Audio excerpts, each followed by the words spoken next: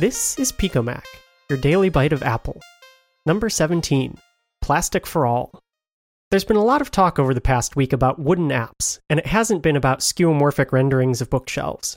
No, it's been in reference to Rene Ritchie's excellent article on the role of indie developers in today's app stores. If you haven't read it, definitely take the few minutes to. The main hypothesis is that indie apps are the hand-carved wooden toys of our era. Once the best quality available, but now a curiosity or artistic endeavor, not a moneymaker. I, like Rene, hope that this isn't true, especially since many early iOS indies were major innovators. I don't see the iPhone in 2016 as being the pinnacle of mobile software interaction, with no room for improvement, and I can't imagine that Apple would disagree with me. The market has shifted and will continue to do so, but as a consumer I just want a marketplace where I can put a certain portion of my budget towards art, the wooden apps, and another portion towards reliable practical goods. But is that the plastic? If we are witnessing a sea change on par with an industrial revolution of apps, who are the giants of the new industry? Yes, big players can put out free apps that are mere conduits to the real products, their services. But unless they hold true monopoly sway, or even if they do, those apps need attention too. The Google Docs apps are the current punching bag for poor app maintenance, and the reaction is merited.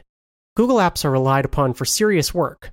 While wood is no good for modern play, flimsy plastic is no good for modern work. Where then are the steel, aluminum, or even carbon fiber apps?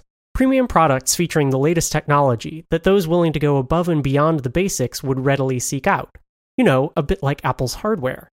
It's a question that Apple observers keep asking. Can it possibly be the case that of hundreds of millions of Apple platform users, only a vanishingly small slice would pay for sleek software?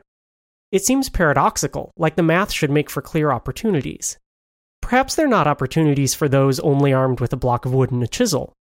Hopefully Apple will give guidance and support for a new class of app artisans with new skills and new materials. It can only stand to strengthen their economy. The App Store economy is their creation after all, and improve the quality of the digital lives of their customers. Picomac's opening music is Galaxy Exchange by Breakbeat Heartbeat.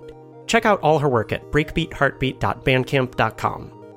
If you have feedback, you can get in touch with me at ecormany on Twitter. That's ECORMANY. And for updates, you can follow @_Picomac. Thanks for listening.